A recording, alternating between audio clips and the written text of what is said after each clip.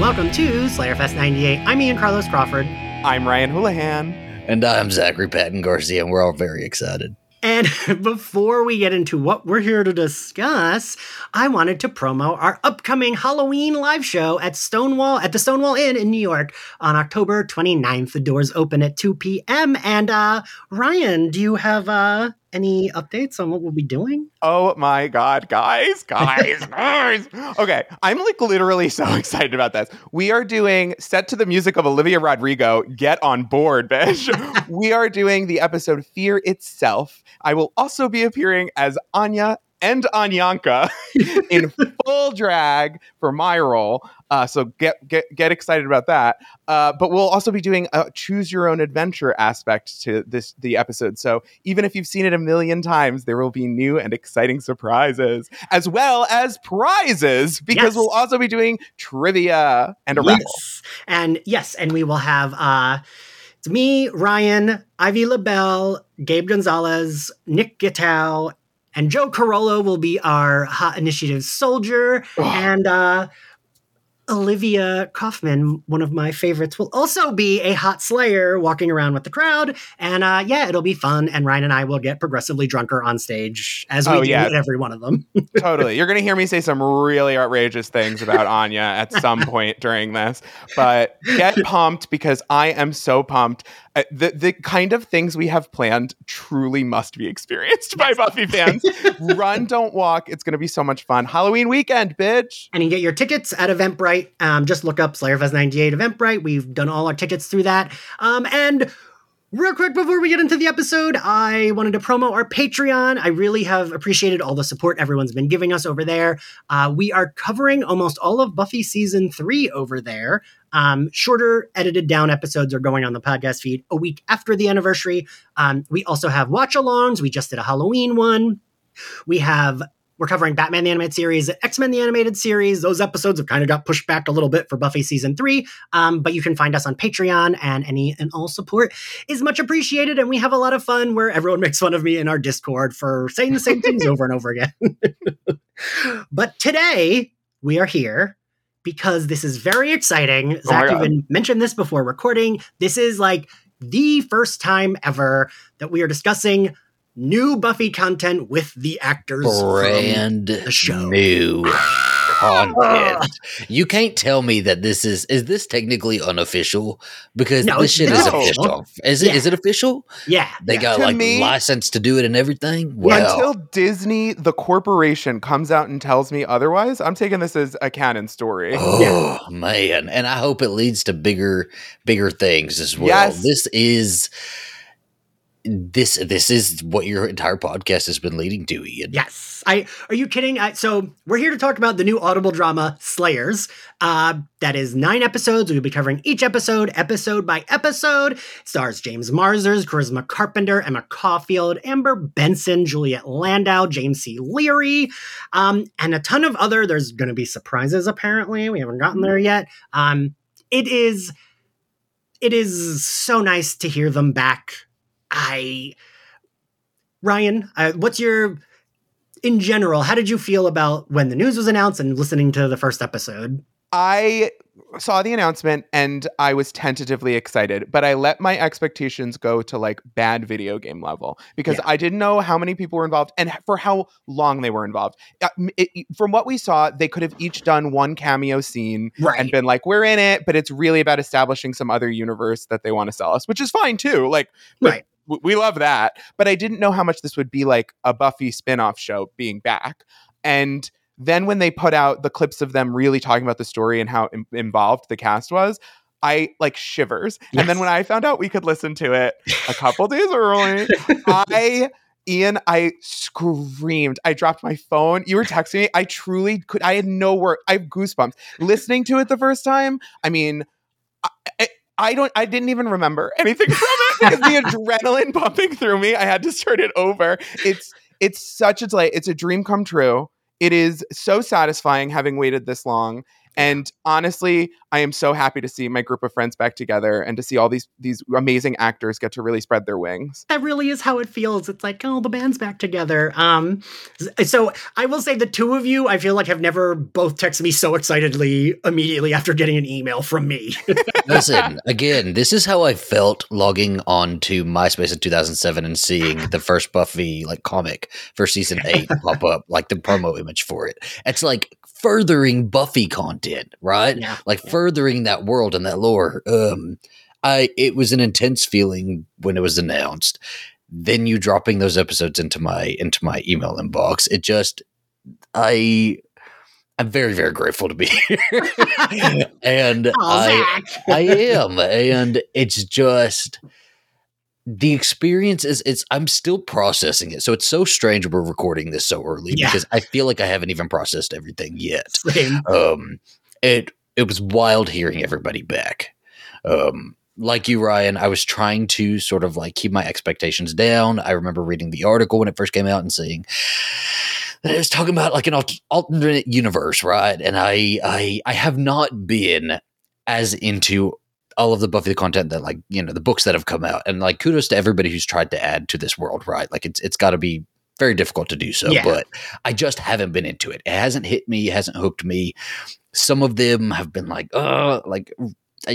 haven't been as happy with them. Mm-hmm. Hearing about this and hearing about the alternate universe and Cordelia being a slayer, and I was like, I just don't know. Are we feeding more into these books that are coming out? I just want a continuing story. And then I saw that, yes, it takes place after season 7. I guess it takes place after season 5. We haven't really heard that yet. And it just, the entire experience feels like it came together just perfectly, doesn't it? Yes. Yeah, it really does. It really does. I think I would love to know the pitch for this, right? I'm really curious. What were the DMs that started this entire thing? I have to think, two things. One, similarly with when the Spice Girls got back together, first off, spent $3,000 on that, and I was just as excited about this, so they could have charged a lot more than they got out of me, but fine. But second, I think the impetus isn't just money. I think what is happening is that these actors are doing these fan things together. They're all friends. Yeah. And they know that for some reason this property is not being exploited, which is great. And a really wonderful, unique thing that we haven't had a cash grab really bad in a long time. Yeah. And I think that probably they were kicking around ideas of could we do something? Why is there no further spinoff? Netflix will fund, Disney will fund, Paramount will fund any old garbage I've seen on the, real garbage. Why can't you fund something that people would love? And I'm sure there's a lot of complicated behind the scenes reasons, but I'm sure that they've been trying for a few years, at least since I would think since COVID, when everybody was kind of lying low and not working. I think they probably have been kicking this around and developing it. And that's, Amber being involved to the degree that she was is it must have come from a real, I don't think that comes from the studio being let's find one of the actresses from the show and see if she's also a writer. That comes from someone who's been sitting with it for a long time and feels like they really have a story to tell. And I think that's why we got Emma back. I don't think she would have just come back for whatever. Mm-hmm. I agree. Well, the appreciation feels there. It feels like these actors have been sitting with these roles that really, for most of them, defined their careers, and that it feels like they're appreciative of it, right? And that's not saying that the people who won't appear are not appreciative, but y'all got to get in the game. They've put this together. Where are you, Sarah? Where are you, Allison? I have to say, truly, anyone who missed out on this, if you like it, I love it. You don't want to do it? Fine.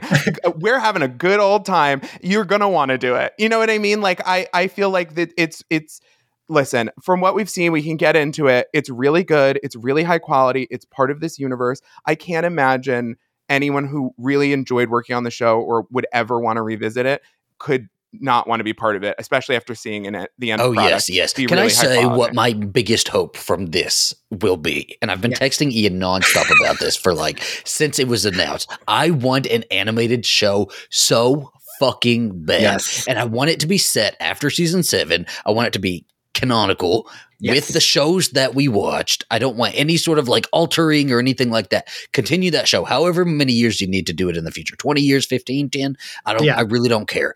An animated series just like Harley Quinn for like an adult animated series. Get the voice actors back. It's easy for them to do. Just do it. That is like, Sarah, you don't have to flip around. Just show up to the studio 4 days, please. But Sarah, just like 4 days. They probably would mail her a mic and she could do it at home, right? She would do it so easily. Like, which of the actors that didn't want to revisit this for whatever reason, or the scheduling didn't work, or whatever, or maybe they don't want to be part of something genre at this point, like whatever your justification is, how could they look at the process, the end result, and how happy it's made everybody and not want to be a part? And if they don't, then it was never going to happen. It was just that one piece that we all know that we won't speak of. That has really held everybody back, right? But like, this is a great step forward, because this is like, we've talked about this for many episodes now here on Slayerfest 98 that this was a show created by the actors, the writers, the producers. Like everybody had a hand in this, right? And this is a perfect example of these people taking it back, reclaiming it. Yes. I will not let that unnamed entity ruin another fucking thing. I'm just not. And so I hope that everyone else feels that way. I hope that everyone sees that the water's nice and warm and they can get right on in. Mm-hmm. And I do think that does this. And I think like if Sarah wanted to do a quick cameo also, it doesn't require, like, it's not as if she needs to do a press tour. Right. Do you know what I mean? Like, we would love it. We love a Sarah Michelle Gellar press tour. Oh my God. I'm only ever truly alive when that woman is on a panel. But yeah, I just feel like this has been, the excitement for me has been there. I really did love the comics. I don't know. I feel like I'm in, hearing both of you talk about this, I have been in a weirdly good mood. We haven't even let you speak. Yes, this is your podcast. No, it's fine. I genuinely love hearing the two of you like gush. Because like, I don't know, I feel like I can text either of you and we can gush in private, but like, I know Angel's not anyone's favorite. We have fun talking about Angel, but it's different, right? And we have like mostly talked about Buffy, and I know like revisiting them is fun, but this is like brand new. I had a good day teaching today. I haven't been in a good mood in like a year, so I will take the good mood, and like literally listening to the two of you talk about it has like elevated my good mood. Oh my goodness! Every time I hear you talk about teaching, I just picture Buffy season 7 guidance counselor, because you'll come back and you'll start telling me about your students, and you sound very like guidance counselor. Today I did one-on-ones and it went very well, and I was like I'm so proud of my babies. Like I felt very like Ian Carlos Crawford walking around with that white flowy top and a ponytail. That is a cute top, I think. Yeah. Oh yes. My me being hairy might not look so cute in it, but do you hand out cell phones? Little flip phones? No, I do not. I just picture Ian in the staff room being like, "Can I give detention?" Well, I do kind of feel like that, because I feel like, well, I'm not an adult. The other people that teach are adults. I am a 40-year-old man-child. What do I know about things? As a non-binary 30-something teenage girl. Okay. Well, so what I thought this was going to be was, because I've never listened to one like this, and I know there's other series out here kind of like this, right? But I've never listened to something like this. And so I thought it was going to be like somebody that we've never heard before just narrating it, right? And then you would have a few lines of dialogue thrown in from the actors. That's just what my expectation was. Hearing it sound exactly like I'm listening to an episode that is playing on a TV just behind me was so exhilarating. And I'm so impressed. I am so impressed by what they brought along. And then you'll have like little moments where like music plays for like 10 seconds, and I can just picture like the car driving away, or them walking through this demon bar, this cage fight. Like, it's crazy. I mean, it's like having the show back, because like I can picture all of it in my mind, and also I really don't miss it. Like, I love the visuals. Buffy's iconic fashion and like the special effects were so delightful, but it's not the essential heart of what I love from the series. The heart of the series is the characters, the dialogue, Mhm. the like the magic of it all. And like that's why we're talking about an animated version. It's like, yeah, like look at Disenchantment. I watch it. It's on Netflix. It's delightful. It's an action adventure series. The I'm going magic to is check like it out. it's really good. It's completely original. It's an example that like you can tell a similar story like this, and the visuals don't necessarily need to be gritty and real for the characters to be grounded or for it to feel adult. And you don't gotta even worry need about them at actors all. aging. You don't gotta worry about any of it. You got all of them, Yeah. man. Like I need Amber Benson. Come on, you're listening, Amber. Yeah. So if you need Animated. If you need some queers in the writer's room, feel free to hire the three of us.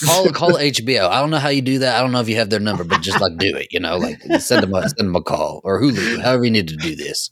But okay, let's get into the episode. I took a lot of notes. So wait, I will say that listening to audio drama, my ADD sometimes, like I would be like, wait, where are they? But then it didn't matter, right? Like, okay, if I wasn't sure where they were or where they moved to, it's like, all right, well, I'm listening anyway. My brain filled it in. Yeah. Okay. Yeah. But so we start with that little like almost Twin Peaksy like trap house remix of the theme, and I like teared up just at the theme, like hearing the first beat. Oh, so yeah. it was like, It was great. I had like a cringy little smile on my face, but I was like, it's not cringy, it's cute. no, my It's smile pure. was cringy. I hated the smile. And then we get like a narration from Spike, like an opening, and I like that he's narrating throughout. Yes. Yeah. James Marsters just does the Spike voice so effortlessly, right? Yes. I feel like that man has been practicing for this. Like since Buffy ended, he's like, well, I'm not getting rid of the accent, and if I don't keep doing it, I will lose it. So I'm going to do it anytime I can. I mean, he's like, I have to do it at every fan convention. I might as well keep it going, right? I mean, like anytime he's done Spike's accent for Slayerfest 98, I have not asked him. I would never be like, do the voice, but he doesn't. Like, I feel like I'd be like, does he have a cameo? Will he do a little something sexy for me? Nice.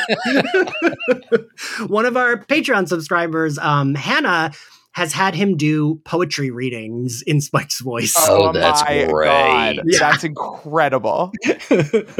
And like, he's down, right? Like, I feel like he has fun with it. Yes. And no matter what else like, you're gonna do, you know what I mean? Yeah, and no matter what you feel about like the character, the actor, or whatever, like it is very clear he enjoys it, right? Yeah, and, like that's nice. Everything good is also a little annoying, like for real. So, like, I think if he can contextualize it and be like, nobody's saying I'm not good for anything else. They're saying I'm the best in the world at this thing that brings them joy. You know what I mean? Him speaking at the beginning of this brought me right back into Sunnydale. Like, I'm back, like, not even missing a beat. Other actors are iconic. Like, you hear Charisma Carpenter's voice and it's like shivers. Yeah. But it wouldn't have immediately snapped me back because it's not like it's just such a unique character. Yes, it's so specific. It's kind of fulfilling that unproduced Spike spinoff we were supposed to get at one point, right? And so this was really nice. And James Marsters does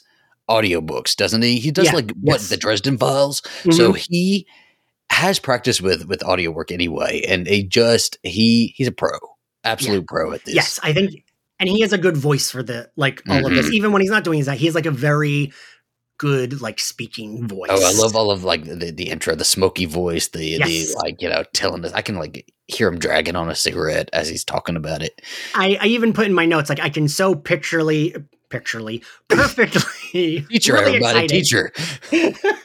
I can so perfectly picture the demon bar from season 7 and him sitting there with a whiskey in front of him with a cigarette in his hand, he's talking to Clem about. I pictured him sitting on a tombstone. Oh, really? There, yeah, with his jacket sort of draped over the stone.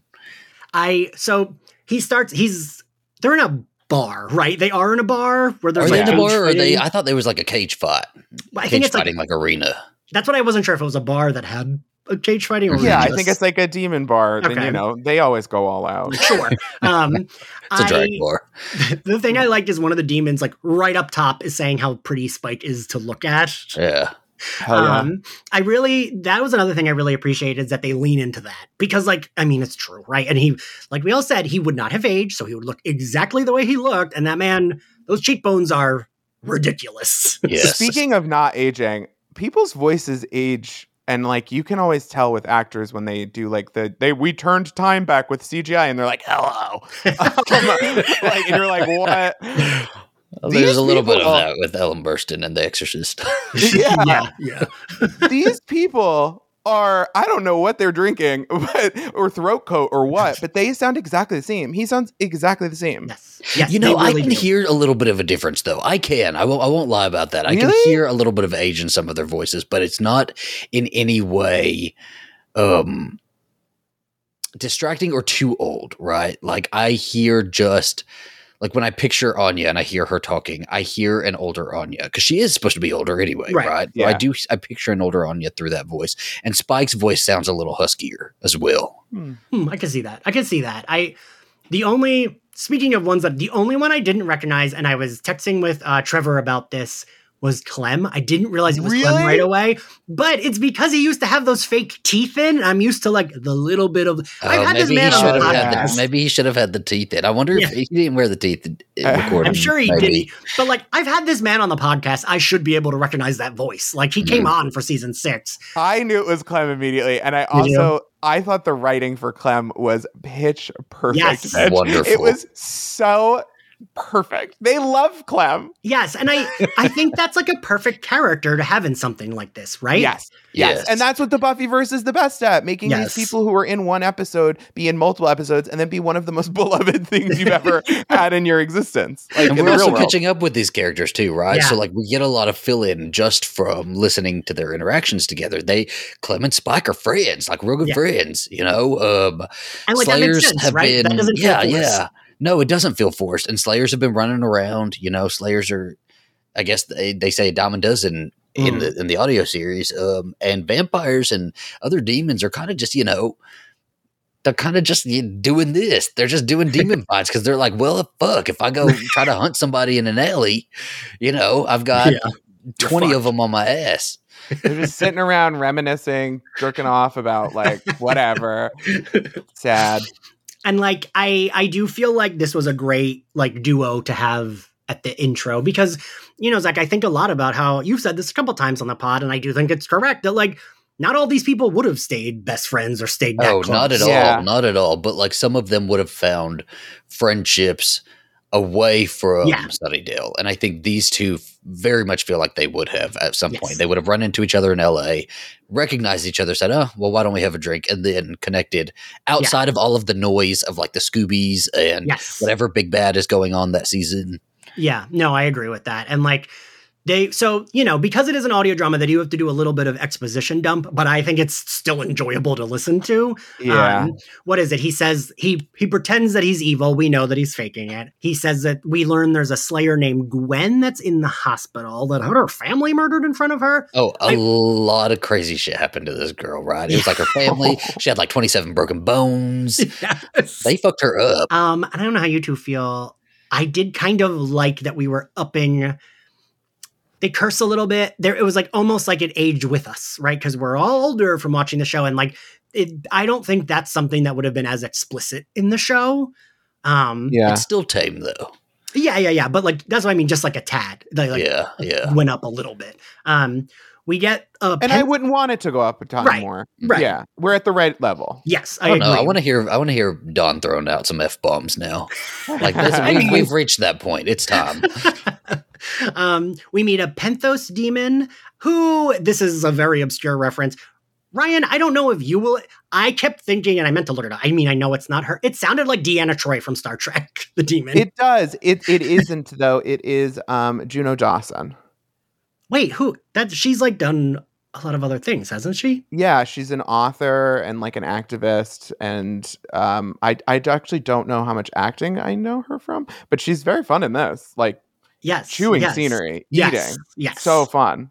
And you know, Zach, you had said this to me in text that like The thing I like about these, like the random like demons that we're getting, is they do sound like Buffyverse. Oh, they sound like the exact kind of guest actors that they would have had on the show, right? Yes. I think the experience for Audible Studios of having produced both Sandman books, which I listened to both their audio dramas, really gave them the resources necessary to not just do a book like in the Buffy style, like, but to actually have the like, I want to say like taste in-house to curate something like this, because like Sandman was another instance where you needed really defined, very over-the-top characters with character actors, and they all had to be really contrasty. Like nobody could, like, it's not like you can have a blonde woman and a brunette woman who sound the same. Do you know what I mean? They really have to contrast for you to keep it straight, especially because the names aren't always written down. Like it's not like Spike said,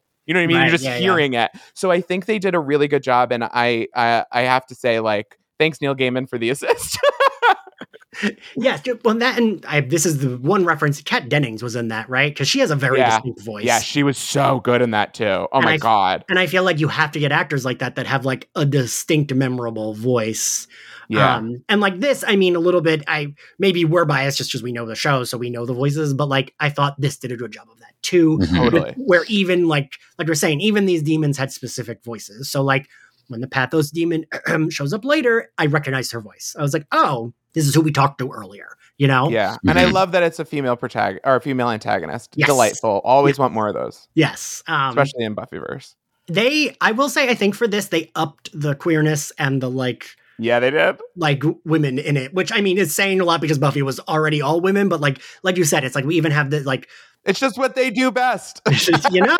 Well, the women in the Buffyverse have like notoriously gotten the shit end of the stick for a lot of it throughout both shows, right? And they did talk about that.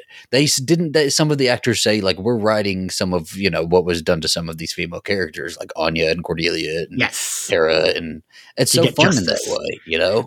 And I mean, I just wanted justice for characters I did want more from. I wanted more from Tara's story. I wanted a lot more Anya in the show, even though we did get a ton. Like I felt like there's so much more to explore, and it felt like they knew who needed that. Yes, you know, and I feel like that's another thing. You know, I posted, there was that video on Audible posted that I posted on Slayerfest Instagram where like they are talking about it. They all look fantastic, and Amber Benson like cries at the end, and like. You can feel that this meant a lot to, especially, I think, her and Emma and Charisma, because their characters did get the shit end of the stick. You know what I mean? Well, and their characters What was that, right?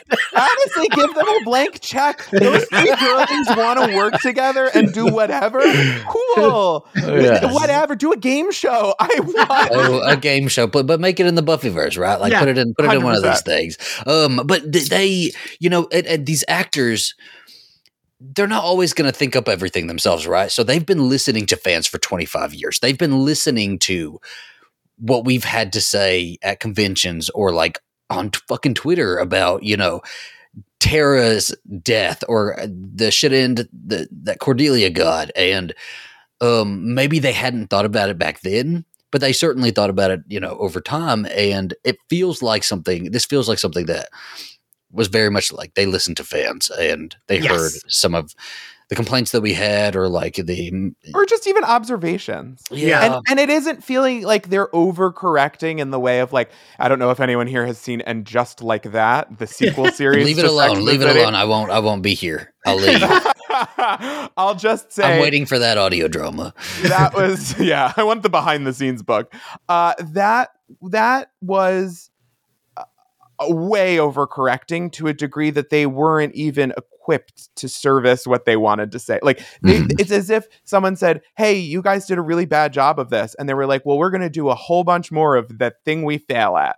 And this doesn't feel like that. This feels like they heard it and they were also excited in a positive way of like, there's so much we did want to do and we do want to do. Like they were like excited to hear their own takes sort of validated rather than it being like a gotcha criticism. It's more of like an observation about how the context that the show was in. And like, I don't know. Like, and I'm not trying to diffuse these things as like, oh, the show's never been problematic or something. I just don't think that they're overcorrecting in like a ham-handed way. Well, and they're doing it in a future-focused way rather than like focusing on like, oh, well, that didn't happen in the past. We're going to retcon that little detail, or like, okay, we're focused on going forward, right? Y'all all remember. We know all the fans remember everything that already happened. We're just going forward and follow us on this new story, right? Yeah. And judge us on this new story. Yes. It doesn't feel like they're including a character of color who they actually don't have any ideas about. Yes. That they just were like, hey, you don't even have a purpose in the story. Like, again, on Just Like That, one of the women really going for this one, Ron. I'm sorry, but one of the women is like a black version of Charlotte, which is great. The actress is great, but it kind of fucks with the show's structure to have two of the same characters for no reason other than you felt like you didn't have enough women of color in your cast. It's also insulting to women of color. It's insulting to that character. Like, and I felt like in this, like, you know, we'll get to it later in later editions, but I do think that the characters that they bring in, it's great that they're bringing in people of color, because the way that they're using people in the cast in a way doesn't feel. It feels like it's a character they're excited to show us, and like who has something original to say and additive to the actual plot and stuff, you know, which is such a relief. To credit to Stephanie Williams, I remember when she was writing the Nubia series, she had a trans Amazonian in like the Amazon island where Wonder Woman's from, Themyscira, and she tweeted specifically like, I put a lot of care into this character. She is not going to be a background character who is just there because she is trans. Like I have a plot for her. I have a story for her. And she like made sure she tweeted that when that character popped up, because she wanted to assure people she wasn't just doing this to be like, look, you have a trans character. Shut up. Okay. You win. Like, you know, like, give your character something unique, like worth even clinging on to as a person in the audience who wants representation. And it does feel like that. And so I don't know. I just like that this thing exists. And as far as this first episode, is there a ton of backstory and like lore dumping? Yeah, but that's also just a function of an audio drama. Like, I want everyone to be prepared for, there are going to be scenes where a character is talking out loud to themselves and they have to justify it somehow because we need their inner monologue, and this is just how the format works. But it's only weird for 1 second. It's like sitcoms have people laughing during them. It's part of the like structure. And it truly didn't take me out of it at all. I didn't even think about it really until you said something. So I would maybe go back and listen and hear it a second time. But the first time, I was just on the ride. And speaking of editions, right? We're getting our new edition here. Yes. Also, before we move on, I wanted to say I was quoting that Family Guy when I was like, oh, you win. That was supposed to be that thing where Lois is like, oh, you got your gay stuff. You win. Are you happy? That was what I was trying. Thank you for your reference clarification. Appreciate it. 9/11. Anyway, so Spike is at this bar.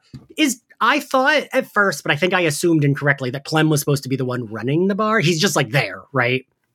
I thought he was just there. Yeah. Okay. Yeah. Because in my notes, I was like, oh, I love that Clem has his own demon bar. And then I know we can say it. Why not? Why not? Sure. We better find out in this series why Clem never has anything bad happen to him. Like, is he so inconsequential that nobody cares to kill him and take anything from him? Or does he secretly have some amazing defense mechanism that The floppy years. It's true. But you know what I appreciate? He doesn't care, right? He's not trying to be the center of whatever. He's like, I'm good. I don't need to fight. He's like, look at all this going on, huh? So yes, we hear he basically brings Spike there because the Pathos demon put Gwen in the hospital. He kind of wants Spike to like undisclosed do something about it, right? Yeah. And then who enters the scene while they're back at the bar, Zach? So you have to do it. You have to say the name because I'm already drawing blank. Indira. Yeah. Indira, yeah. Indira, okay. It's not Indra. She is our new Slayer. We learn she is 16. She is a new Slayer. Just got her powers that morning. Mm-hmm. But has been all over the Reddit pages, is a Slayer aficionado. She is somebody who watched 7 seasons of Buffy the Vampire Slayer and 5 seasons of Angel, the TV series. And is that a little annoying? Totally. Never. So was Dawn. It's fine. She's cool as hell. She's enthusiastic about being a Slayer, which is something we've never seen. Yes. Yes. You know what I mean? And she's also like, she's also like, it's not even that. She's also like coming into this with all this knowledge. It could have been so annoying, but it's also way, way less annoying than a character who would need to be caught up and like forced to learn the lore. Like, no. It wasn't bad at all. You know what I kind of like compare it to is Amanda wasn't all that bad either, but Amanda was kind of annoying to everybody in the world. But we liked Amanda, or I liked Amanda. Yeah. I feel like she's kind of like Amanda in that way. That's a really good comparison. Yes, and so everyone knows Zach is a hard sell on a teen. So I'm glad to hear you. I'm happy to hear you with her until she brings out her phone and throws up TikTok. But this isn't. I don't know if TikTok's invented yet. Is this 10 years? I can't tell because at one point Spike he borrows someone's corded phone, and like I was like, wait, what? We've just come back 10 years. It's like 90s again. But I mean, also like everyone was saying that for Scream 6, they're like Gail wouldn't, and I'm like, no, someone of a certain age, like all my older family members do have. Like my dad still has we still have a house number. Especially like a reporter who maybe has like a good line. Or I don't know how hacking works. But I do, and I also like that. Like when Clem sees her, he's like, "Hello, young Slayer. My name is Clement. I'd like to apologize," and then she fucking kicks him. And then I do like her fanning out when she's like Summers, Rosenberg, Giles, Spike, and like, it was the voice of the audience. Yes, it's genius. I know she has all 7 seasons of the box sets in her bedroom. We learned that, which we assumed, Spike is working undercover. She compares becoming a Slayer to getting your period, which I wonder if that was a nod to the movie. Totally. Right? And just to the fact that Gen Z is like, or whatever teenager in modern parlance is our equivalent here. That the like frankness of being able to talk about stuff like that, maybe because of the internet in some ways, but not to irritate you with the TikTok teen of my brain, but also like, I think she's also unique in the way that like she just got her powers this morning, and not only is she enthusiastic about it, like she's ready to go. We've never seen a Slayer who didn't have her powers for like 2 weeks, like accidentally breaking thing. You know what I mean? Like like if we did, it was in season 7 and we didn't get a lot of their inner life. Yeah. So I think that's really a cool, interesting thing. And then to have her latch onto Spike in this like Watcher-esque capacity. It's so good. Make him be the exact opposite of what his character wants to be, which is like responsible for someone else. And he is so good at it. Like, his relationship with Dawn, his relationship with Joyce, even his relationship with like Drusilla in some ways, in like evil ways, was him being like, I don't know, like a good mentor figure.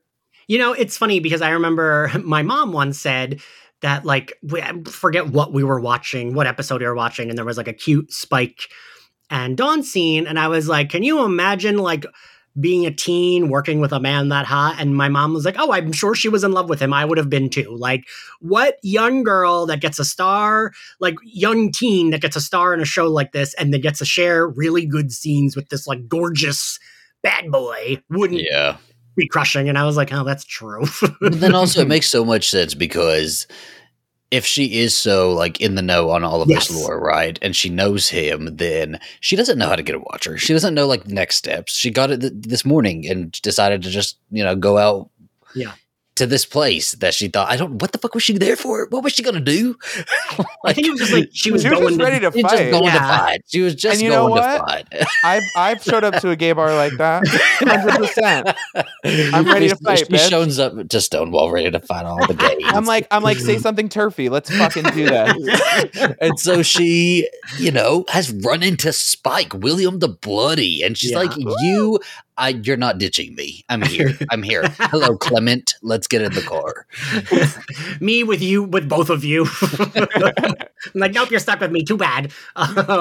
They go to, was it a pizza place? It was a pizza place, right? Again, I think you just kind of fill it in, right? I know they probably say it, but I'm filling it in differently. Yeah, I mean, that's what I pictured was a pizza place, but that also is just what I picture when people eat food. I'm in New York. And so her name is Santina.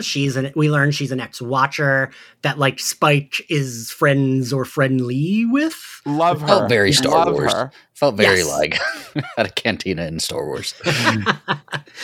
She's delightful. A real Leah Remini for the universe here that I think we needed. See, we've just cast. There you go. There you go. New casting. I like that she's kind of like, no, I'm done with that. What are you talking about? Like, she doesn't want to do it. So Spike grabs a grape soda for Clem on the way out, which is so cute. And then we cut to Indira and Clem. And I think this was so weird when she asked him about grape soda, and he gives a long speech about it. And then Spike comes back and he says that he's called Giles because Giles loves shaping young minds. But Giles doesn't wake up at 6 a.m. anymore. He's not an early riser anymore, which we're going to get to. I'm going to keep my mouth shut right now, but I have lots of screaming to do when we get to Giles. Okay. So the thing a minor critique is when they talk about the magic box. And I was like, where is the magic box? Because like, it can't be the one in Sunnydale, but they were doing that a little bit. And I wasn't sure because I was still questioning, are we still a crater in Sunnydale? Right. Because magic box better not be like just Sunnydale better not be there. I don't want Sunnydale to be there. And I was really worried about that because they kept talking about Sunnydale. Yes. Yeah. But they do, like, we eventually get to that it's like, that street is abandoned and it's like kind of still there, but Sunnydale is a crater, right? Mm-hmm. I didn't love the like, well, stuff might be there. I'm like, I don't know. Like, yeah, I'll forgive it enough. Yes. Yeah, exactly. Yeah. I also think that to set this apart from other stuff, they were going to want to do a moment where we were in Sunnydale, and maybe this alternate reality will have a Sunnydale for us to play in. But I think that sometimes when you do a Star Wars reboot, you do some stuff that you just wanted to do. Which is fair. Yeah. That's fair. But my thing is, and what I've wanted from every sort of like reboot project, book, comic book, anything, is we set up this huge expanded universe at the end of Buffy. We're beyond Sunnydale now. So alternate reality, fine. Let's go to Sunnydale, right? But here, let's go out. There are magic boxes all over the world. We can find something. Like when they keep like questioning, oh, he's in London. Oh, how are we going to get contact to London? I'm like, there's fucking magic. What are you talking about? And cell phones, again, I have to assume these people have a group chat. But, I think, listen, friends want to go back to Central Perk. That's what people want people to do. Fair. And like, and the library's definitely gone. It's like twice over. So, I'm not saying it's great, but I get it. And honestly, again, we can move past it really quickly. These are the things that's like, but I will say, like, it does to me make sense that Spike would not be in contact with Willow or like distrustful of her, and that Spike like wouldn't be that like Giles had just wanted to remove himself from this narrative for so long at this point that like I guess I get it that he would be gone. But yeah, I would think there'd be like a group chat, or at least like, set your alarm at night so that like do not disturb is on, but like if Spike or Buffy or somebody calls you, it goes through. You know what I mean? I don't know. Buffy still doesn't know how to use an iPhone in 2023. I think they have to sign the Buffy signal in the sky. I agree with that, Zach. She's like the only character that it would make sense, right? Like, she'd be like, I can hear her saying "stupid phone." Yes. Yeah. And I remember when, I don't know if either of you remember, there was that meme going around. I did it for My Bloody Jude. I did it for Slayer. I did it for fucking everything, where it was like, bring Coke to the party, brings Coke, brings Pepsi, brings like the drug Coke. And I think it was you, Zach, that were like, Buffy wouldn't remember to bring anything. Like Buffy's weird empty Instagram that she's never used. Yes. And it's all still like the 2012 Instagram filters if she does upload, right? But it's like her feet on the beach. We can give her a little more grace, I think, because she had so much on her plate back then. Yeah. And when we saw her, she was always like front line, she was the Slayer. She maybe has had some time to chill and kind of integrate into the world a little bit better now. She probably could go and take a class photo these days. I bet you she's watching Suits. She probably watches Suits. What? Okay, before we get right back into the episode, everybody, what does Buffy watch and what does Spike watch? Because Spike was a big Passions guy, right? What is he watching like today? Oh, wow. Okay. Spike watches... You would think Spike would be watching Game of Thrones. Spike has no interest in Game of Thrones. Yeah. I think he watches Love Island. He's a big Love Island fan. I can see that. I feel like if he and Dawn still like maybe had little hangouts, he would watch Heartstopper with Dawn. Like I feel like he, right? You realize Dawn is like a 30-something-year-old woman too, though. Oh, right. You're not just picturing her as a 15-year-old. That is what I make. He also watches Emily in Paris, but that's not with anyone at all. He just loves Emily in Paris. Yeah. And he might even watch And Just Like That too, right? Yeah, but he hates American Horror Story. He has a whole rant about it. Yes. You bring that up and he'll be like, every first episode is great. And then me. I feel like he wouldn't, you're right. He wouldn't like Game of Thrones. He wouldn't like shit that feels like stuff he's done. Like he would hate world ending. No thanks. Yeah. But it's boring to him. And then it's like not accurate. But Buffy, I don't know what Buffy would be watching. Oh, Buffy definitely watches like DIY house videos. Yeah. Buffy has 3 apps on her home screen, one of which is TikTok, where she just scrolls. I could see Buffy trying to renovate also, and it not going well, and her kind of like having an unfinished house. Yes. She accidentally breaks something and then just puts it all on hold. It's just yes. She doesn't really have Xander there to board up the window, so she kind of just like leaves the drywall uncovered. She glued a picture to the wall because it just would not stay up there. All the wallpaper is like misaligned. All right, I guess moving along. So we go to the poker game. Clem says they're late for the other demon that's there that I didn't fully understand. That's like she's like a combination of all the ghosts of every hummingbird ever, but like sure. Love it. Let's get wacky with it. I'm just going with it. Go. Yeah. That's the fun of an audio drama too, is that it lets you picture what that would be or that person would look like. Yeah. I can picture the special effects, like the work done on their faces, right? Like all the.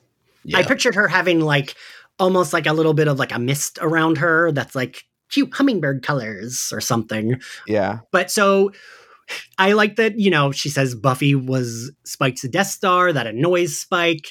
Indira says, ooh, so you were in love with her. Is it about Buffy or is it about one of the other demons? Oh, no, I think it was about Buffy. Okay. We really were in love with Buffy. And so we get Spike kicks Esther. Esther is the hummingbird demon. He kicks her out. And he tells Indira to sit in her spot, but then they hear what they think is Esther trashing the store, but they run out to they run out to the front. And who do they encounter, Ryan?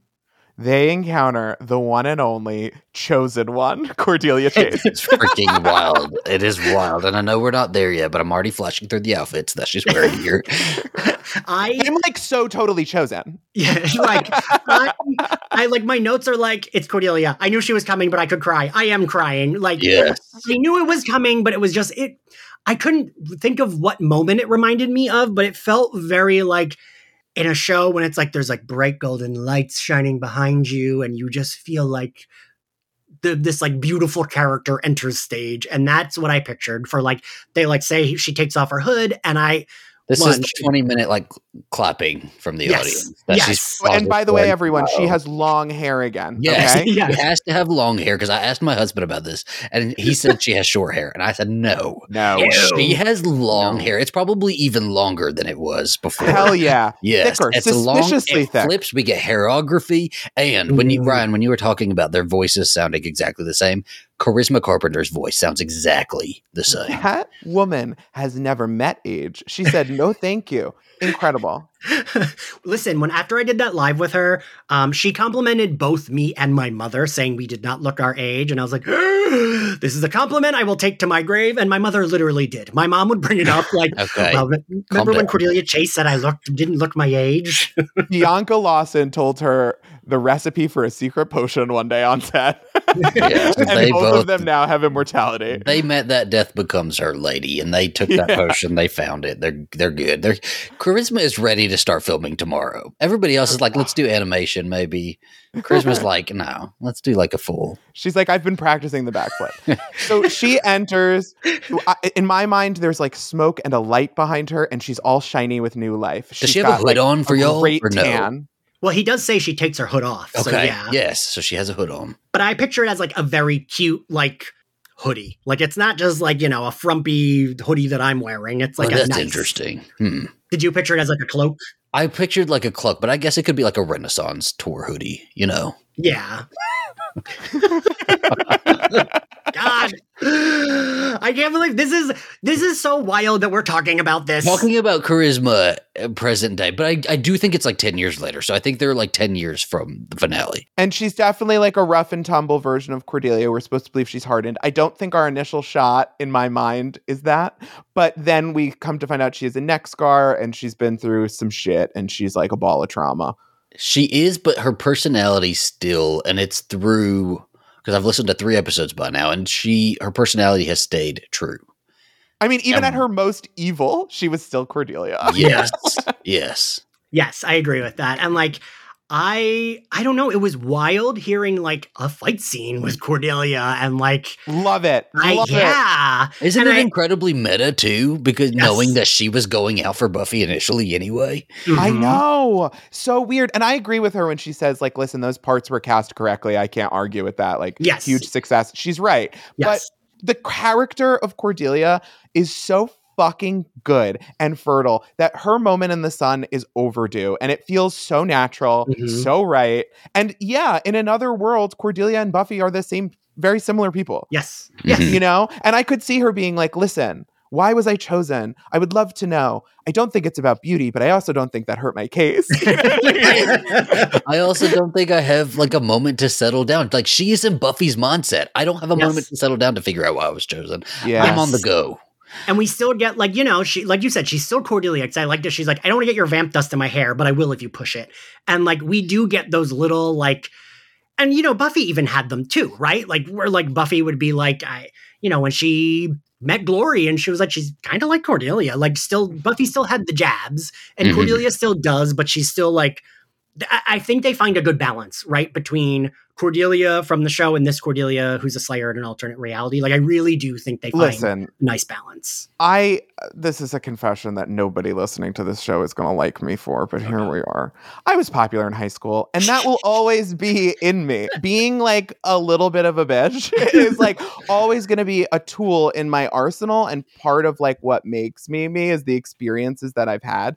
And like, not that I was like a bully or something, but like, I think if you grow up with a certain dynamic of like social interaction and like way of being, it doesn't matter all the stuff that happens to you and like who else you become. It's some part of her. She will always have like a snotty little teenager voice. And like, you know what? If you're a snotty teenager, some people don't get some people aren't lucky enough to be huge snotty teenagers. And some of us are, and it will always be in your like repertoire. And I think like Buffy is a snotty teenager, but like Willow was never a snotty teenager. She just wasn't in the position to be like, acid sarcasm. All right, 2 things real quick. 1, while you were talking, did you hear something crash? Because my Cordelia figure fell off the shelf. Oh, she's oh shit! Yeah, that's Anya from the other side. She's like, I heard you talking shit.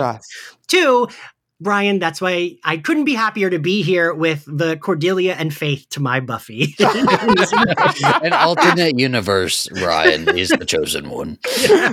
Oh my God, and what a weird universe that would be. Aren't we lucky? The one thing I didn't, so I've had to remind myself this is alternate reality Cordelia, right? Because there's a little line here where they talk about looks, and I could see this being a little bit of correcting, right? Where looks aren't as important, right? But Buffy always talked about her looks. She's like, I can slay and look cute doing it. I can always, I look cute. There is a line where Cordelia kind of shuns the looks and it's more like, oh, it's just good genes. I want to hear Cordelia acknowledge that she's hot. I want to hear Cordelia say. That's also what hot girls say. Like, I've had a lot of plastic surgery, and when people say pretending to be humble and just say, I look hot and this scar is hot and I am wearing a fabulous outfit.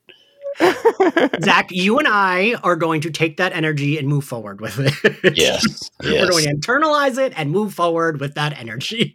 Cordelia Shea. I don't need to because I am hot. I know, Ryan. I know you don't need to. Okay, but we're all Willow season 1, so let us thrive. Let us evolve. You've seen the softer side of Steve. I'm just Willow season 1 if she shopped at Hot Topic. Let's be real. But so we then learn, Cordelia, I like her line when she talks about how they have so many Slayers that enough to give away with every purchase at Sephora. Why? And so we learn that Spike in her reality is dead. Does she say Drusilla's name yet? I don't think she does. Don't believe she does, but it's like we know it. It's right. It's heavily there. So yeah, it's like someone only you understand. Only you know. Only my Spike would understand this big bad, right? I mean, even Angel did not understand his own creation on that one. Right. Yes, he did not. And I will say it is also nice. It's nice and weird to think like, wow, these two characters really didn't interact. Like they were on the same show, but they didn't really interact, right? I was trying to look back to like, when did they even meet? I can't even think of a time where like maybe the one Angel episode with the ring, but like the Gem of Amara, but like, I don't think they even had time to be like, hi, my last name is Chase. You know what I mean? You know what? Slay. I think maybe they would have. You know what I mean? I don't know. There's other stories to be told. Phone calls we were not privy to. Maybe. So we then hear a whoosh noise. And I love this because I was like, oh, they're showing us the other dimension. That's what they're doing. And that's what they were doing. I just need to know everybody's in real time reaction to. We already kind of went into Cordelia, but when you hear Anya's voice, what did you do? I teared up again because I know I talk a lot about Cordelia, but Anya is also one of my favorites. Anya is the one that, like, when I went through this show with Jason, who is now a co-host, and my other roommate that I then lived with, straight best friend Kevin, both of them would be like, oh, that's you. Like, she is you. And like, she's, I'm not, Cordelia is more hot girl shit. Anya is more, I'm just saying things. And so I more relate to that. I wish I were more Cordelia, but I'm more Anya, where it's like, I say a thing and I'm like, oh, why did I say that? Like, and I don't know. I thought she effortlessly went back into this character. Mm-hmm. And I liked that. She's an amazing actress. She is. And I liked the thing that made this almost easier as like an end beat was that like, I didn't think she felt too far from the Anya we knew. She was maybe a little bit more severe, but like, I also love that. Severe in which way? Like a little bit more where she's like, when she says bitch and like, she's a little bit more like willing to fight. You know what I mean? And she feels like she's gotten older as well. Like we didn't get to see our Anya get older. This one feels like she's experienced human life a little bit longer and is not as jokey about everything. Right. Yes. So yeah, and I love that we open with her annoyed because someone's calling her about Harry Potter. Like, I love when she's like, there is nothing in the store labeled Gryffindor. No, not Hufflepuff. Like, she's like, get that shit out of here. We will not be supporting that woman. Not on our show. We can't talk about outfit yet, but like hairstyle. Is she curly haired, straight haired? Oh, I pictured the like curly season 5 hair. Yeah. I feel like that's like. I'm glad we're on the same page. Yeah.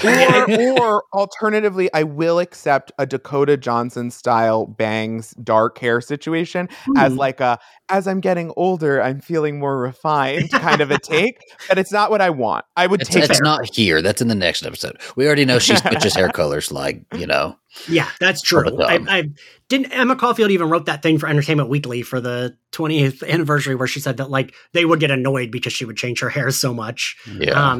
And Ryan, what was your reaction? Oh, well, Anya is, along with Cordelia, my favorite character from the series. And I don't think that they're that similar. I think they were brought in to fulfill a certain voice that at the beginning of both of those characters, and then they grew to be more different than other characters, so Anya's up there for me, and it's a totally unique love, and I love Emma Caulfield, and to hear her back in doing a role that I never ever thought we were going to get, like I was certain one of the only people who wouldn't come back would be Emma, and to hear her so enthusiastically do it, and like, especially to an Anya that doesn't die or like isn't like traumatized as much. Like, she's been through human life. It sounds like she's been through horrible experiences, but like, it's not, I don't know, she didn't turn back to being a demon. She's still a store owner. She's like this version of Anya that I would love to have seen had the chance to thrive. And, you know, she's not necessarily thriving at the moment, but she is like still that person and that version of her. And I'm just really excited about it. And I think that's the version that Emma Caulfield wanted to play too, you know? Yeah. Yes. I think that's like really a good point. That's like what she wanted to do. And I give her Anya with a fucking dog. I love it, right? Oh, like, I love that she's so attached to this damn dog. I love when she's like, I know, I hate people, but I love you, okay? To like this, like, yes, little release bugging this as a dog. doll, and the dog has to be an accessory. Yeah. Very similar relationship to the one she had with Xander. I'll take you outside to poop or whatever. This one will never leave her. Yeah. And I like that when she like mentions mommy, when she calls herself mommy, she's like, damn it, how'd you get me do that? Puppy mind control. She opens, this confused me. I didn't care. I just didn't fully understand. I mean, I know they clarify it later. When she like looks in the portal and sees Anyanka, I was a little like, wait a minute, what's going on? But that's to be figured out. Yes, that's for next episode. She even says that she thought this reality her was dead, and then who burst through the door, Zachary? I was going to do an accent, but I can't. Okay, Drusilla. Which is wonderful. And I know so this is the problem, right, with Drusilla, is we've had her so little that we really only have like a few hairstyles to go off of, but I do picture like the knots in her hair. It's like longer hair, you know, the knots in her hair at the top, or some sort of like ornate design in her hair. It has to be something. I don't know if it's shades of Phoebe Buffet. I don't know if it's because of the dog of it all, but I perfectly pictured in season 2, I think it's in Passion, when she goes to like that the season 2's version of the magic box and she's holding that dog and she enters and she has that beautiful jacket on and the hair, like that was what I was picturing, because I think that's like a really good look, and she does wear it for a few episodes in season 2. That's like that jacket with the fur on it. Like that's what I pictured in this. Like some sort 100%. Of modern take on the vampire wearing fur, wearing, you know, really romantic vampire garb, right? Yeah. She is lucky that Crushed Velvet is back in style. And I liked, you know, this is like the most action Drusilla has gotten outside of that one Angel episode where she. I was going to say Angel. Yeah, like this, and this is what I like. I like seeing Drusilla do this because she does feel like she could, like, yes, she is unhinged and her brain is maybe sometimes scrambled eggs, but she also like can like control a room, right? And she killed Kendra. Yeah, she did kill Kendra. True. Wild too, with a few slaps and a little. That's how powerful. She's a direct descendant of the master. Did they already mention that she's queen of vampires by now, though? Did like Cordelia mention that earlier, or are we kind of like? I'm a little displaced. Honestly, now I don't remember. I didn't write that. But she is. She's the queen in this reality. Yes, she is our vampire queen, and she's entered. And Anya's like, "Wait, you can't come in here." And she's like, "Bitch, whose name is on the lease?" And we're all like, who were you thinking? Who were you thinking? What name were you thinking? I think I did say, is it Tara? Like, I was like, is it Tara? Like, it has to be Tara, right? I went through a few people, but then I was like, no, they're not in it, though. So I thought Giles, because I was like, he also owned the magic box, but he wouldn't have come to Sunnydale for any reason. So, I mean, unless it's the, you know, Shepherd Cordelia, but I don't know that would have been a successful pairing. So they have their fight, and I do like getting both these ladies who didn't get a lot of like action-y scenes. I like both, like, you know, they never had a scene together, and it's like cool the way we get them together and that they are fighting. We learn that Anya is like a very good witch now, which I like. Because she had to slip back. Good. She had to slip back into magic, right? Like it only made sense. Yeah, and I think that like that makes sense for her character. Right. Yeah. And especially I think she was doing magic as a human before, because that's how she got her vengeance demon stuff. Then owning the magic box. And we did see her do lots of little things, but also without Buffy to defend the magic box. I mean, also bring some problems there, but without Buffy like being like, step off, you do need defense systems. Having the magic box super booby trapped would be like a really important priority. Yeah. Yes. Yes. Gotta protect that dog. I got nervous. Not to sound like you, Zach, but I was like nervous for both Anya and the dog. I was like, I was worried first for the dog. And then I was like, oh, wait, but how much did she record? Yeah, this right? better not be it. But what we found out is that she recorded 2 characters. So she's going to be in it. And the dog lived. Yes. And also she lived. And I like that, like, Drusilla even says, I mean, eat you up and your little dog, too. Like, it's very, like, Wicked Witch, which is I hear the also twinkling music, like, as Yes. Drusilla speaks. But I was really worried at the end there, and I was like, okay, they can't kill Anya again, right? Like, they're not going to do that. Because I was like, did I see her in the photos? I don't know if I saw her in the photos they all posted. Can we appreciate Juliet's performance being back and ever so slightly evolving the accent for more of a like grounded reality? Yes. I think like great. So good to have her back. We never got enough Drusilla, and it also really brings us back into. I mean, without Sunnydale, without familiar antagonists as well, I would feel like this was a little bit like, you know, a time travel spinoff, whatever. Like alternate reality stuff is always like it would be easier to dismiss as not part of like the larger Buffy conversation, but like getting more from her and in a new way and a super empowered way. Like it's great to see her stand in her own power. Like she literally has mystical abilities. Like she's a direct descendant of a super strong vampire line. Like she would definitely have been able to pull off more. And I'm excited to see like her get to stretch her wings again. And it brings me right back. But I don't think she was ever like too terribly disserviced in the shows, right? Because I think she always really worked as a character that you let go into the wind and could always come back. It would always make sense if she did come back. She didn't come back, and she should have. But like, had they brought her back, it would always make sense bringing her back and setting her out into the wind again. Yeah, totally. I just think like, listen, the character was just so realized that I felt like she could have ended up as one of the Scoobies through some like series of misadventures. And I would have been like, cool, let's do another 4 seasons of that. I think I would have hated it. I would have absolutely. I want her bad to the fucking bone. Like, she works that's just perfectly evil. Yeah, I would have. That's one of the, and I mean, I always say Angel and Faith was my favorite of the like Buffy comics. And that was one of my favorite storylines. They had her be like kind of a mob boss of vampires in London. And like she had like regained more of like, was more coherent, but still Drusilla. And they like put her in these like ridiculously colored power suits. And I loved it. And like, I think that would be a cool thing for Drusilla, right?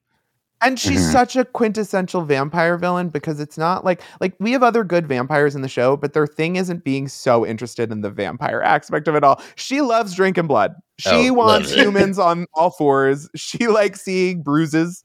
You know what I mean? And I think that brings a unique, like reinvigorated spirit to vampires being the bad guys of Vampire Slayers. So yeah, that's where we leave off on the episode. We leave off on our poor Anya, like, choking, and Drusilla's got her. We do go into Tara, though, don't we, for the first episode? No. Tara's not in it till the next episode. Are you sure? Okay. Yeah. Yeah, I think so. Because they, like, hint at it. I think they do mention Drusilla has a witch girlfriend. That's the thing they do mention. Yeah. And that's when I was like, wait, it can't be Tara? Like, well, they were talking about the Dark Witch too. They mentioned Dark Witch a couple of times. So I was like, is Miss Willow Rosenberg back? Is she going to give us a little surprise? I was kind of really hoping the Dark Willow was back, but it's okay. It's okay. Yeah, we still like this. Yeah, I listened to these two back to back. I'm not going to lie. I was like so excited. I was so into this. That, I watched it. I listened to the second one, and I think they both, this worked really well for me. This worked well as a cliffhanger. This worked well as a like, ooh, I want to listen to more.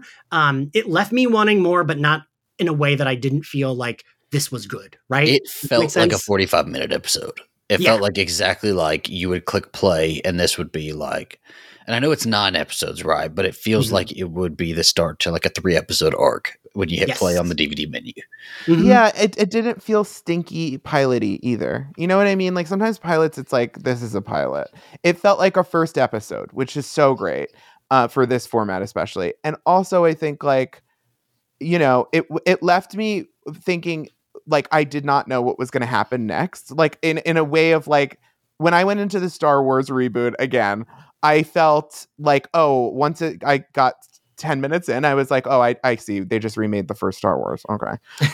And, you know, not saying that I wouldn't want to watch that, but like, it felt like, oh, this is totally unique. Like they're going to do something really fun and unexpected here. And that is part of what the live Buffy viewing experience was. Every week it went in some direction that even the preview of the monster was not going to give away for me the tone or like what the characters' takes on every situation would be. Like there was freshness to every story. And so I felt with this that it wasn't just a retread of a classic episode or like got the gang back together and we're at the high school. Like it wasn't like that. It wasn't a Scooby-Doo like reboot in a way. Yeah. Well, I mean, it's like we were talking about earlier, it's like they mentioned Sunnydale, but it's not too much. Like if it were too much, I would be annoyed. But like they're just like, yeah, what are the magic mountains there? Sure. But they're not doing too much. It's interested in moving forward. Mm-hmm. It is very future focused, and it recognizes that the fan base is, we are adults. We're not still in high school, you know? So I would have heavily rolled my eyes had we started at Sunnydale High, because I know they're really trying to do that with the books. Because like, just wait. I get it. You're right, Ryan. It's like Central Perk. It's like people want to see it. It's like, you know, the Seinfeld Diner, like all these things were like that were major, but like But the comic did it perfectly. They flew over the fucking crater, and I was like, "Shit, man!" You know. But also, a little goes such a longer way. You really get diminishing returns with like a touch of nostalgia. Yes. Yeah. We're at the end here. What was your favorite scene, Ryan? That's tough because I really enjoyed the Drusilla Anya like face off.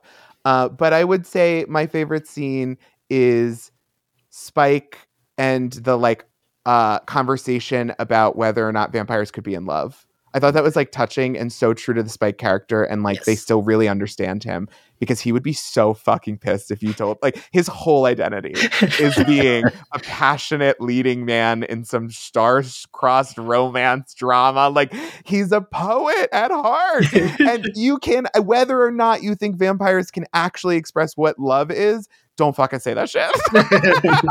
So I loved it. Zach? The first time we see Anya, definitely the Anya Drusilla FaceTime, but especially when you first hear Anya's voice, same kind of thing as both of y'all said. It's Anya. I think Anya really sits with a lot of people as a very important character, and she is arguably one of the more human ones out of everybody in this cast, right? And that was her whole play, is that she was learning to be human, but we're all learning to be human. And so when you have that just already sitting within you, and Anya just having always been that voice, just to hear her talk again as Anya, Emma Caulfield as Anya, I don't know. I've never listened to the rest of the series, but it's gonna be a standout moment for me. Yeah, no, I agree. For me, it's a tie between the Anya versus Drusilla scene and the Cordelia and Spike like first meeting scene, just because I loved hearing those two characters. Because also, and I've said this a bunch I think Charisma Carpenter and James Marsters have good chemistry in Buffy on the show. Like with anyone they share a scene with, they are like bound to have good chemistry with them. Well, I think Cordelia would have had good chemistry with anybody that Buffy had good chemistry with, or any sort of chemistry with. Oh my God. It just would have fit. You can sort of swap them out, and they wouldn't have the same interactions, but they would be just as interesting to watch those scenes. Ryan, did you have a yes, I'm like, what is... Sorry, I was Googling Spike Cordelia. It was like a visceral response. I literally heard myself, and then I was like, sorry. I thought the plug turned back on. I don't know. It charged. It did. No, I was Googling this thing, and I forgot that Spike dated Harmony. That's how they know each other. And that's why he has a good dynamic with her, because it's like if Harmony was less annoying. But so... Now we always do favorite outfit, but now we're going to do, what do you think they were wearing? You can pick anyone. I know we're all going to pick probably the same person. Ryan, Ryan, what is your imagined outfit for one of them? I will go in another direction. I would say I was excited by the character of Miranda, and I liked thinking that she would be in a deep blood red version of like a funeral sleigh. Like whatever you picture a widower at a funeral wearing to signal that she killed her husband and was excited about the money. That's what this woman is wearing, but in like a deep red color. I was excited for the prospect of her as like a visual treat for me, as like a diva of evil. So I'll go in that direction because I'm sure you're going to handle the next one perfectly well. Zachary, what outfit did you picture? This is just it's really a big taking on. Long hair definitely. But I flashed through different outfits, right? Like I think she has dark, slimmer pants, really hefty combat boots. She's got a choker because Buffy always wore the cross. I think Cordelia wears a choker. Yeah. And a crop top, but it doesn't really show much of her midriff because the pants come up so high. And the crop top is either like a dirty gray that she's kind of uses to fight in a lot, or like a dusty green. All right, I like that, Zach. God, now I don't think mine's I think yours is better. But so I imagine Cordy with her Angel season 1 hair, where it's like gorgeous and like blown out, but like the curlier version of it, where it looks like a gorgeous lion's mane. I imagine her wearing like a tight black hoodie that has like some kind of. It's almost made out of the same material that Ghostface cloak is made out of, so it looks like it's like shimmery. We need a little shimmer, yeah. Right? Like I feel like that's the kind of hoodie she would wear. She hit up Lululemon. Yeah. And I feel like she's wearing leather pants and a sleeveless tight black top, but the top shows just a little bit of cleavage, which is great. And I did picture her wearing a necklace, but I like the choker better. And I pictured her leather pants, instead of being red, being like dark purple, and her having like a chunky heel. I like the dark purple pants. That's a good contrast to Buffy too, because we're thinking of Buffy. We can't just not think of Buffy. Good, purple, dark purple. Yes, I'm with that. I'll change mine. What do you say, Ryan? I need to throw in that she has one butterfly clip. Also, the makeup situation. The makeup situation, it needs to be no makeup. She needs to be like, I don't wear makeup. I don't have time for that. But like, she clearly does use concealer. Ever looked like she was wearing makeup anyway, though. So I agree with that. I think that's like really good. Yeah. I think there's like a shimmer to the eye, mascara. I think we're getting like a My Lips but better lipstick. But she's a movie star, so like we're gonna get that like sitcom movie star amongst bad circumstances. Yes. Beauty. So the thing with Buffy, right, is like when we followed her to alternate universes, right, like her eye makeup got very Avril Lavigne, you know, like there was a drastic change always, right? But that's because Buffy never really had time to settle and figure out an identity, right? But Cordelia always kind of was sure of her identity. Even if she was still looking for life purpose, she was always sure of identity. So I don't think from reality to reality, she would change all that much. Agreed. Yeah. And so I think eye makeup or like face makeup would absolutely like reflect that. And I think it would be pretty subtle. Yeah. I think Buffy's super feminine, but I think Cordelia needs her femininity. And that's not a problem. We all need different parts of our identity. We demand it. All right. Yeah. Now we're at the grade, which is like harder because it's like the beginning of this, whatever. But Ryan, what grade do you give this? The only thing that would have taken me to an A+ is if when Cordelia emerged, she said, "I'm Cordelia, the Vampire Slayer, and you are." Wait, now I wish that was there. Otherwise, it's a solid A. You know they thought about it too. I feel like they probably kicked it around. Yeah, I feel like there was a couple of things where they probably had to do like a fourth edit over to be like, all right, they're like, let's not do too much. Maybe that's just something too much. I don't know. Zach. A+. You know, I really don't have any problem with this one. Obviously, there are things I would have loved included, people I would have loved included, locations I would have loved to have seen, but this is really throwing us back in, and I don't even feel like it feels like a whole separate show. It feels like an episode from a show we already know, but like a season premiere. It feels like a proper reboot. This is how a reboot should be done. Yes. Yeah, it feels like a spin-off show, like Angel felt like. Like, we're establishing a new universe, but like, at least Angel Season 2. It's very much familiar. The same it's still familiar. It's still, we understand it, and just everybody brought their A game, and I love that they love this project enough to do this. Yes, agreed. Yeah, I give it an A as well. It's hard to like give it any shit because it is like the starting out of this. It does feel like it still feels the same universe. But it feels different enough. So yeah, I give it an A as well.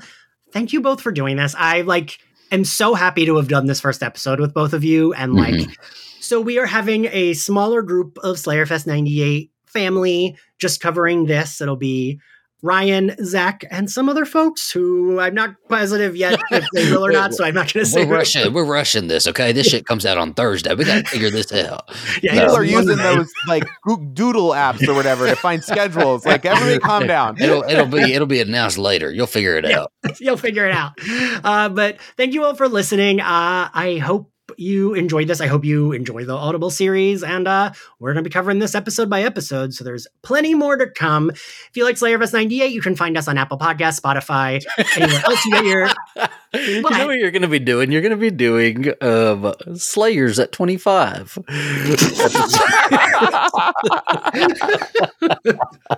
Subscribe to the Patreon. And you're going to say, and here's Ryan Houlihan, and I'm going to say, I love Cordelia, and interrupt a million times, and it'll be just heaven. I remember when this came out. I remember this. God, kill me. If you like Slayerfest 98, you can find us on Apple Podcasts, Spotify, YouTube, anywhere else you get your podcasts. You can follow us on all social media platforms at SlayerFestX98. If you want to follow me, I'm at ENXCarlos. Ryan, where can everyone find you and your YouTube channel? You can go to youtube.com/@Ryho, RYHO. It is where I, in drag, fight a monster every once in a while using journalism, and we have a lot of fun and laughs. And Barbie is there right now, so go see Barbie. Ooh. We all love Barbie here. Barbie. Zach, where can everyone find you? I do a podcast, a horror podcast with my buddy Ian Carlos Crawford here called My Bloody Judy. If you search it, you'll find us. It's really easy because we're the same on all platforms. If you search me at AZB or Adventures of Zach and B, you'll find me there also. But I also have just started a Patreon called AZB Plus, so patreon.com/AZB Plus. Yeah. And you should go subscribe to that. You get lots of videos. You just get things. I'm trying to get to New York City, so I'm you get the things. But all right, everyone, we will see you next time. Bye. Bye.